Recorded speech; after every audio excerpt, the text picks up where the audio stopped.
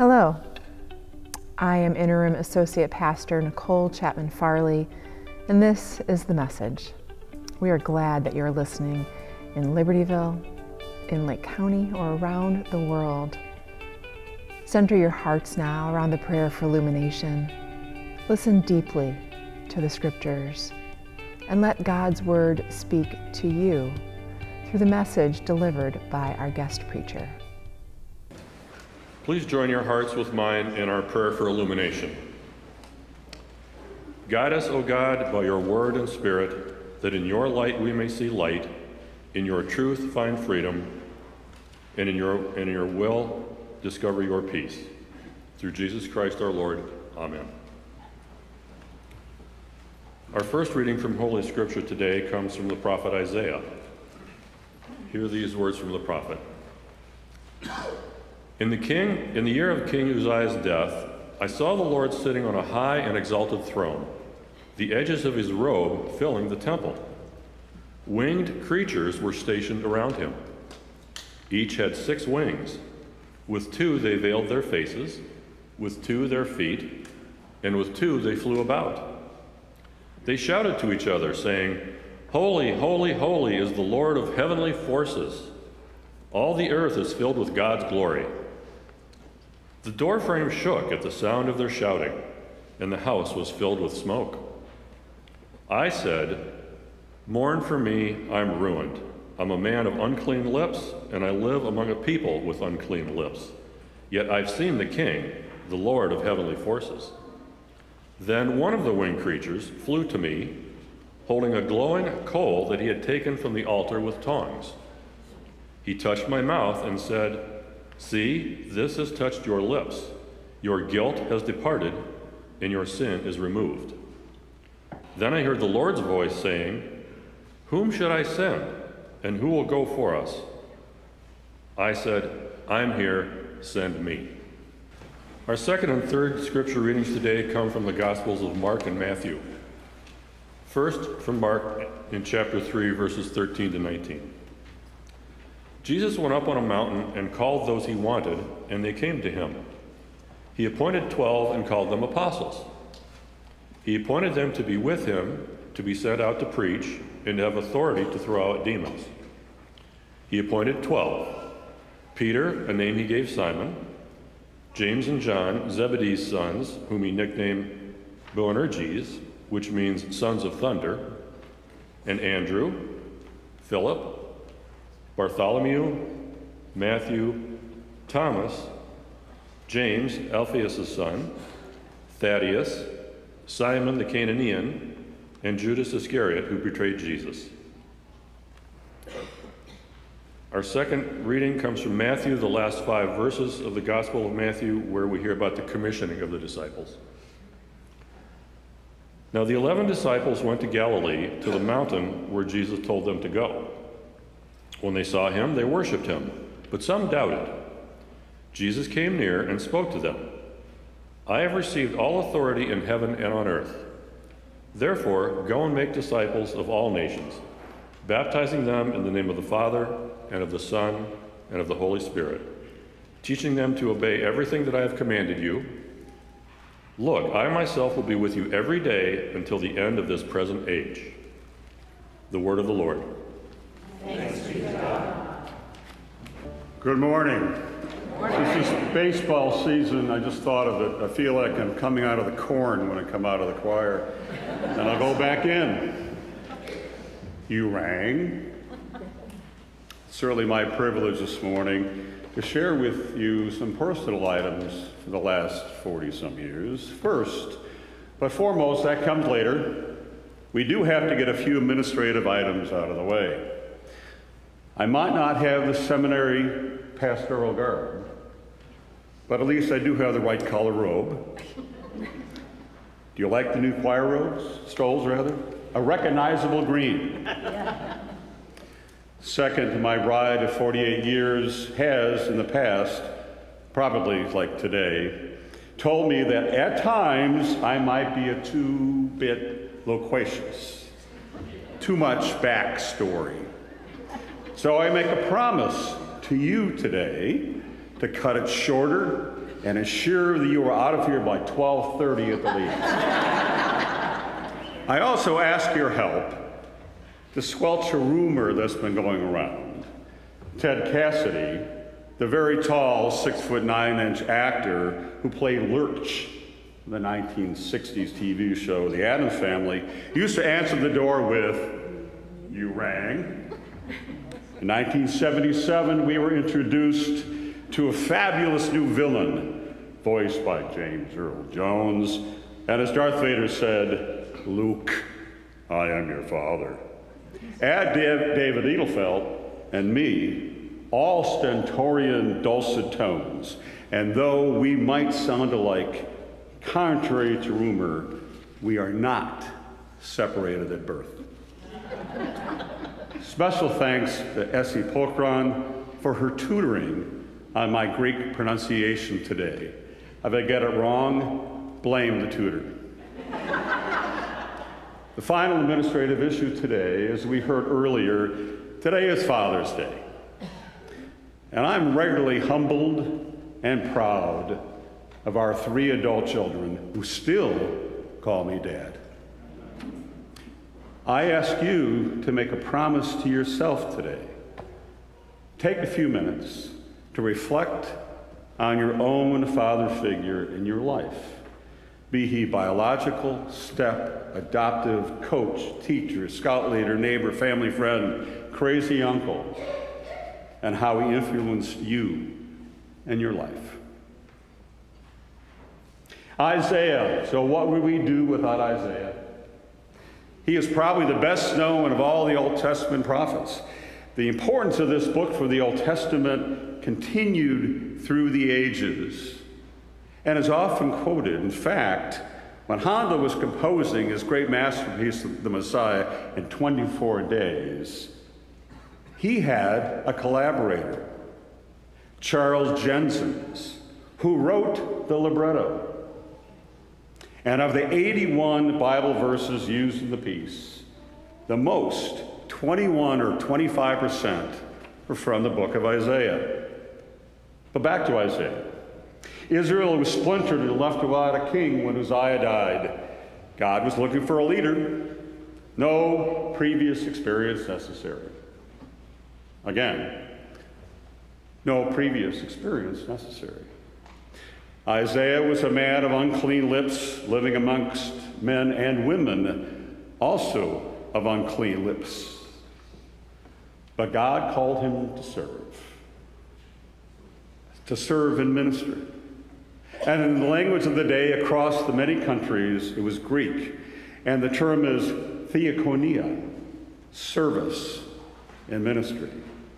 Many scholars call this commissioning of Isaiah, not unlike what we will do next week when we commission others. When we heard the gospel today, the calling of the 12, again we see a call from God to a group of various backgrounds, skills, and ages. But as to being a disciple, again, no experience asked or necessary. There is a message here. Dietrich Bonhoeffer, in his small but powerful book, The Cost of Discipleship, was talking about becoming a servant disciple, or in the Greek, pathetes. And like the others, the call goes forth, and Levi or Matthew answers, probably the most learned of the 12. Although today is not practical for us to burn our boats or to leave our families, certainly there is a response to the call of Jesus. And it is named priorities above all other choices. One, for our time. Volunteering whenever we can, in whatever capacity one is able, to the many and worthy options for action here. Serve as a deacon, an elder, a teacher, a food pantry server, a mentor, a prayer partner. The list is as long as the one Reverend Amy read aloud on Volunteer Sunday. 2, our talents. Even though we heard that no experience is necessary, we all have unique gifts. I know a few of yours. I'd love to know the others. but you can share them. And when you do answer the call for service, but you feel without the necessary skills, like, I would like to sing in the choir, but not sure since they are so good. But the important thing is there are 35 people behind me that will help you become a choir member. And 3, your treasures. Co-chairing stewardship, I have to say something about that. The importance of making and keeping a faithful and regular financial commitment to this church allows for the many avenues of outreach and service to continue. Pledging is important and does reflect our priorities. The early church was usually about theokonia, or service, action verbs. 300 to 400 years later, into the 500 AD, in the various councils of Nicaea, that was a left-hand turn. The leaders of the church were concerned about the major split. Well, how can we solve that? Well, we really didn't. Now we have, some people say, 45,000 different denominations across the board. But they were talking about an endorsement about what we believe. Hence our various creeds. I'm reading this, I'm thinking, I believe, and I started feeling like Donkey in the movie. What do I believe? But it's good to remember the first 300 plus years of Christianity and the call to action, and not just a call later to recite what we believe. It is both. James, in his letter to the scattered believers in Jerusalem, said a man is justified by works and faith. He concluded that faith without works is dead. Faith without works is likened as a body without a spirit. The door. Now, I see Becky Goldman here this morning, and she'll remember one of her own doors on a mission trip. But we got it up, didn't we? When each of one of our 3 children was a senior in high school, I went with the senior high youth group on the summer trip. Although not as skilled as my namesake in the tenor section, Kirk Ergang, I do know which end of the hammer to use. I was a red shirt, someone sort of like a semi-pro who could go around to various home sites and assist and to instruct as needed. This time, I was in Pottstown, Pennsylvania, and of course, as Gary remembers, wherever we were, it was 105 degrees every day. I stopped by one site and noticed, just sitting on the grass, not doing anything, a young woman, more like 18 or 19, older than a lot of the other high school kids, just sitting there, not being involved.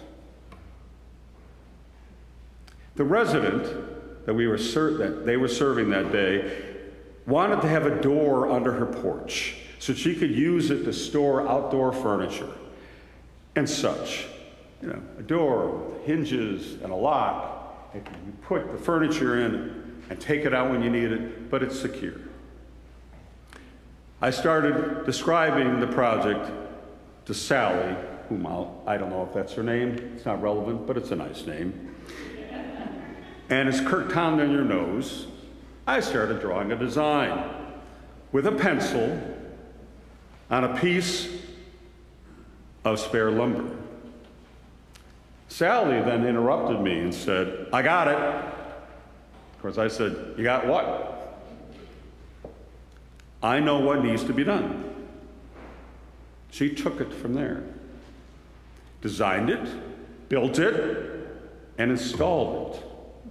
Although I was not there to help every step of the way, she was not alone.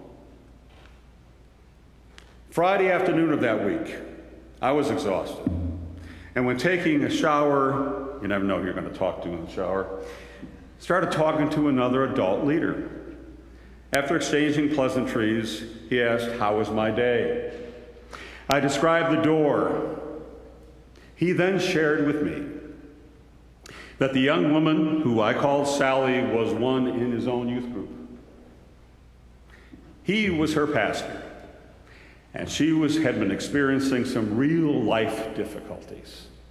Parents dropped out of college. She said that Sally came to him that afternoon and asked to call her estranged parents, and was now working to get back into college after dropping out. Although the imagery is sweet, it wasn't about the door. It was about hearing and answering the call. All parties benefited, but certainly I felt the presence of God around me. Fast forward to Katrina. A call went out to congregations to come and help rebuild.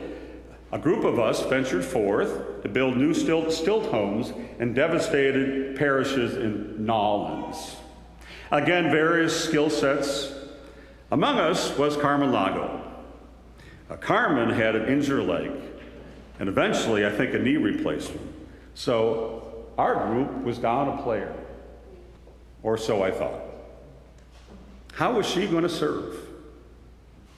Instead of everyone fumbling and trying to measure cuts on their own of lumber, I set up a Henry Ford assembly line wherein the measure twice became measure thrice and cut once. Was our motto, and Carmen, and being able to sit on a chair, mark the cuts on the lumber. Much more efficient and accurate. God found a way for all to serve that week. But sometimes you need not wait for the bell to ring and answer, "You rang." You and I can make the call. Ask how you can help. Raise your hand. Some know me. Some think I might be a type A. I often would go where angels fear to tread. My motto, leadership abhors avoid. If not the lead dog, the view is always the same. In my career, I try to see where I could put my predilection for service into my work pursuits. I promise a 12:30 dismissal, so I will only share a little from my work life. Although having a degree in science and then graduate work in business, I took a risk with a startup company and as a CIO called Cash Station. Later would run the nationwide Star Network, and in the last 10 years, an executive with MasterCard out of New York, designing and building what have become enormous global secure payment networks and businesses. But a very personal example from my first beginnings at Cash Station. I was nudged by a call from Jesus to answer a call to do the right thing. Cash Station only had about 6 or 7 FTEs, long days and a long-suffering bride with 3 kids at home. No success guaranteed, taking a career risk. But as any good manager knows, you hire the best who know what to do and can do what you can't do. I needed an expert in financial settlement, so I reached out to a former employee, Jim, and that is his real name, to join the team. When it came time for Jim to enroll in healthcare, our provider said no. Jim had what we now call AIDS. So my boss, Steve, the president and a Presbyterian pastor's kid, or some of you are known as a PK, and I said, we need to change vendors. The board chairman said, no. So here's the risk component. Kirk and Steve told the chairman, you have a choice. You can get other execs to try to run this startup, or we changed vendors. The rest of the board agreed with us. I would say they were a really smart board. We changed vendors. Jim received the care he needed, and he is now, 34 years later, a retired Episcopal priest living in Philly and just celebrated another anniversary with his husband. When I would go to a grocery store in the 70s and 80s, maybe some of you can relate to this, I would often see a checkout aisle with a sign for food stamps here. And I said, a checkout aisle, not all of them. Separate and unequal for the least of our brethren. So I said to a call, we can do better. We built efficient and secure systems here. Let's find a way to use them. And being a lifelong Presbyterian, I did the Presbyterian thing. I formed a committee. Drafted the first set of operating rules and principles for what became electronic benefits transfer. I traveled to D.C. many, many times to testify, learn more about politics than I ever wanted to know. And when Al Gore became VP, he then took our little committee that could and made a real one, but with some oomph. It took longer than I wanted, 10 years instead of 2. But we were able to make all boats rise. When test marketing the system in one state, we had a one-way mirror where several recipients were discussing the new process. One woman turned to her friend and said, look, I have my own Visa card.